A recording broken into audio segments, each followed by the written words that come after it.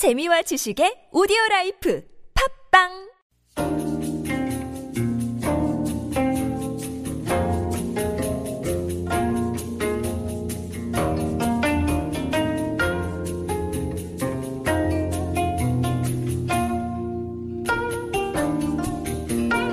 This is Koreascape on TBS EFM 101.3 megahertz in Seoul and surrounding areas. Every Wednesday, we reserve a little bit of time to look at your health in the eyes of Korean medicine, about 6 centuries or so of it, give or take. And this week, we're going to talk about a topic that will interest you and is probably an obsession for more than a few of you. We're talking about weight, how to gain it, how to lose it, what to do to maintain it. And we're going to talk, as usual, to Doctor of Korean Medicine, Yeseul Lee. Hello, Jennifer. Hello. So where are we going with this? How do we start a discussion about weight? So as always, we will talk about how flesh or weight is related to in terms of the inner parts of your body. I'm not used to hearing flesh as a scientific term. I hear of it more like as a biblical or a literary term. Right. When you say flesh, what do you mean? It means in Korean basically 살. 살. Yeah. Okay, so it's kind of everything, isn't it? Yeah. Not bone. Not bone, but everything else besides skin and bone. Okay. Everything else in between. Got it. So, yes, last week we talked about muscles and tendons. Mm-hmm. So this time we will talk about other types of tissues other than muscles and tendons that exist between the skin and your bone. Very good. All right. What determines, we talk about links of skin and various parts of the body to inner workings. When we talk about sal or flesh, muscle and blood and all of that stuff, and fat, naturally. What's it all linked to? So basically we talk about flesh with the digestive system or the stomach and the spleen. If you think about the digestive system, they have two major roles. One would be storing nutrients and trying to store energy as well. And in terms of these kind of two concepts, we talk about the flesh or the fat tissue in terms of scientific point of view. Okay. We will talk about storing nutrients and storing untapped energy. Very good. So the upshot of that is when you store nutrients, that's a very polite way to say getting fat or thin, right? Yeah. You tap into your fat stores when you need it. Yes. Too often you are producing more stores than you need. So in in that perspective, what people really care about becoming fat or thin, how does Korean medicine tap into that issue? So basically when we talk about losing or gaining weight, we try to talk about their digestive system and their dietary habits, which can be very, sensical. Yeah. In terms of this digestive system, we say that if the digestive system is weak and deficient, then flesh becomes thin. If you think about patients who come in and they're extremely thin and they can hardly absorb or take in any kind of food, this kind of example would be weak digestive system. And some of their bad habits can adversely affect the digestive system. If they smoke or if they drink heavily, Yes. that will adversely impact your ability to absorb nutrients. Yes, exactly.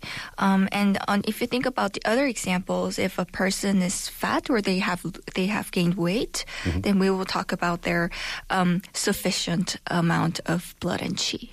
That is really nice. I'm going to keep that on file. That's a really polite way to tell somebody they're fat. Wow, you've got a really abundant blood and qi.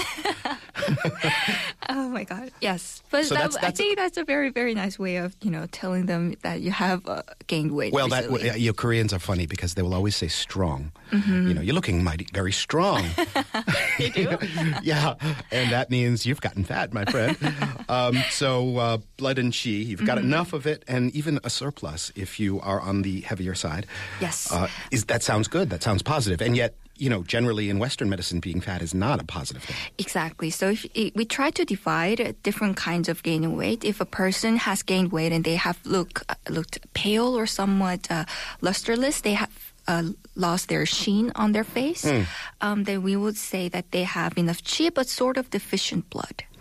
Okay, I've always equated blood with qi. How does one have enough or excess qi but not enough blood? What is the qi representing? Qi sort of represents the energy that circulates throughout your body, whereas the blood sort of transports different sort of nutrients. So qi, if we're looking for a literal parallel. Maybe we're talking about the electric impulses of the nervous system. Yes. All right. And your circulation's not that great, but your nerves are shipshape, and you're just as tense as ever.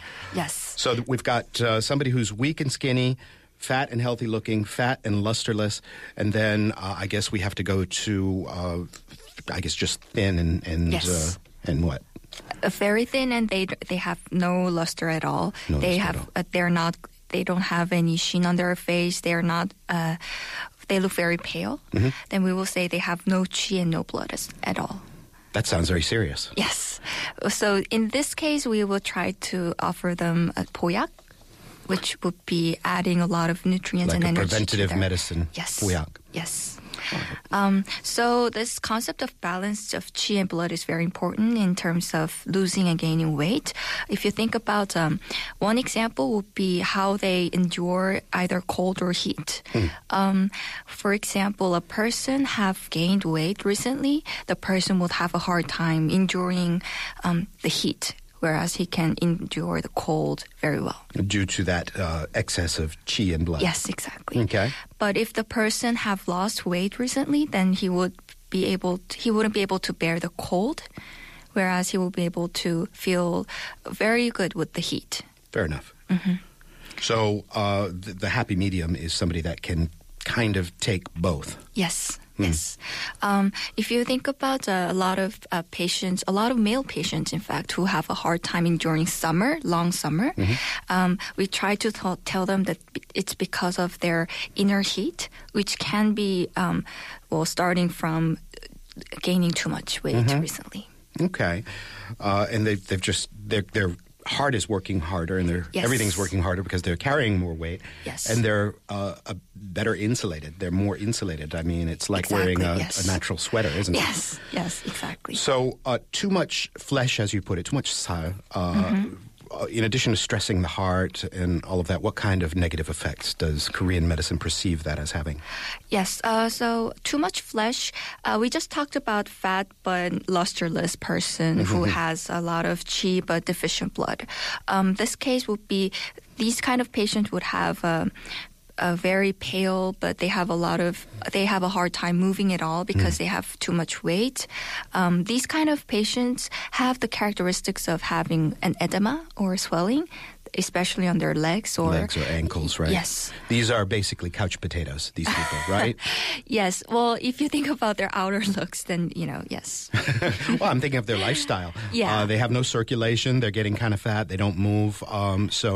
These are, or somebody, let's call it, cubicle potatoes, the secretary or somebody who does not get the opportunity to move because of working all day. Yes. The thing is they have this negative cycle. So once they have a hard time, trying to exercise and walk about, they have a hard time moving at all because they start to have a low blood but excessive chi, which would be they have the signs of swelling. All right, let's talk about people who are too thin or too skinny. That's a problem a lot of people probably would like to have rather than the opposite. But if somebody's, I know one or two people who say, "Oh, no matter what I eat, I keep getting skinny. I can't gain any weight." Why is that a problem? This is a problem because basically they have a hard time gaining weight, and they feel that they actually are very thin, no matter what they eat. Sometimes they have a hard time balancing their nutrients at all because even if they eat a large amount, they cannot really gain weight at all.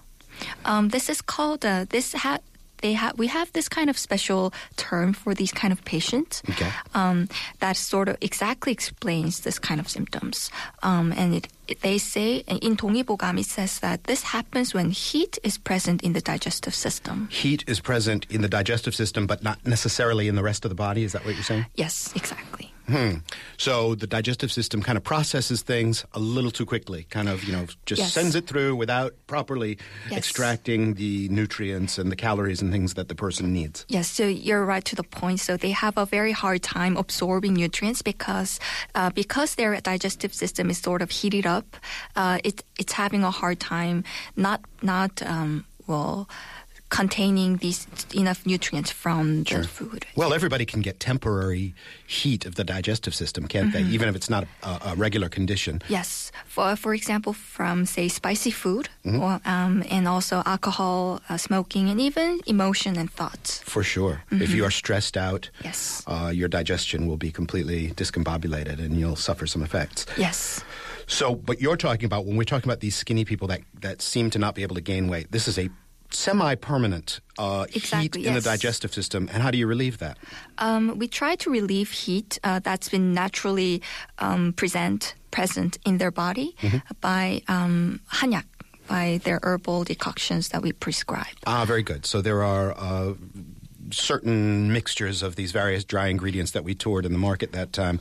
Boil them up, and this will Yes. presumably reduce the heat. Yes. All right, what about the opposite problem? Probably a lot more people relate to this. They realize that they're a little too heavy and they want to lose weight. What does Eastern medicine prescribe for them? Yes, so we talked about the principles of digestive system and the flesh and how it's related to storing nutrients and untapped energy. So we tackle this problem of trying to lose weight by tackling these two concepts. First would be trying to initiate different circulation of energy, and another would be trying to reduce intake of nutrients, not just by exercise or smaller amount of food, but really about herbal decoctions trying to enhance the movement of digestive system, just like the person with the heat. Just the opposite. You're trying to heat up the digestive system a little bit. And this is a hanyak kind of thing too, right? I remember certainly in Hong Kong, but also to an extent in Korea, these mass-marketed, slimming teas and things like that. Yes. Kind of taste like lawnmower grass, but they are very effective. Yes. And also we try to tackle this problem by trying to reduce swelling.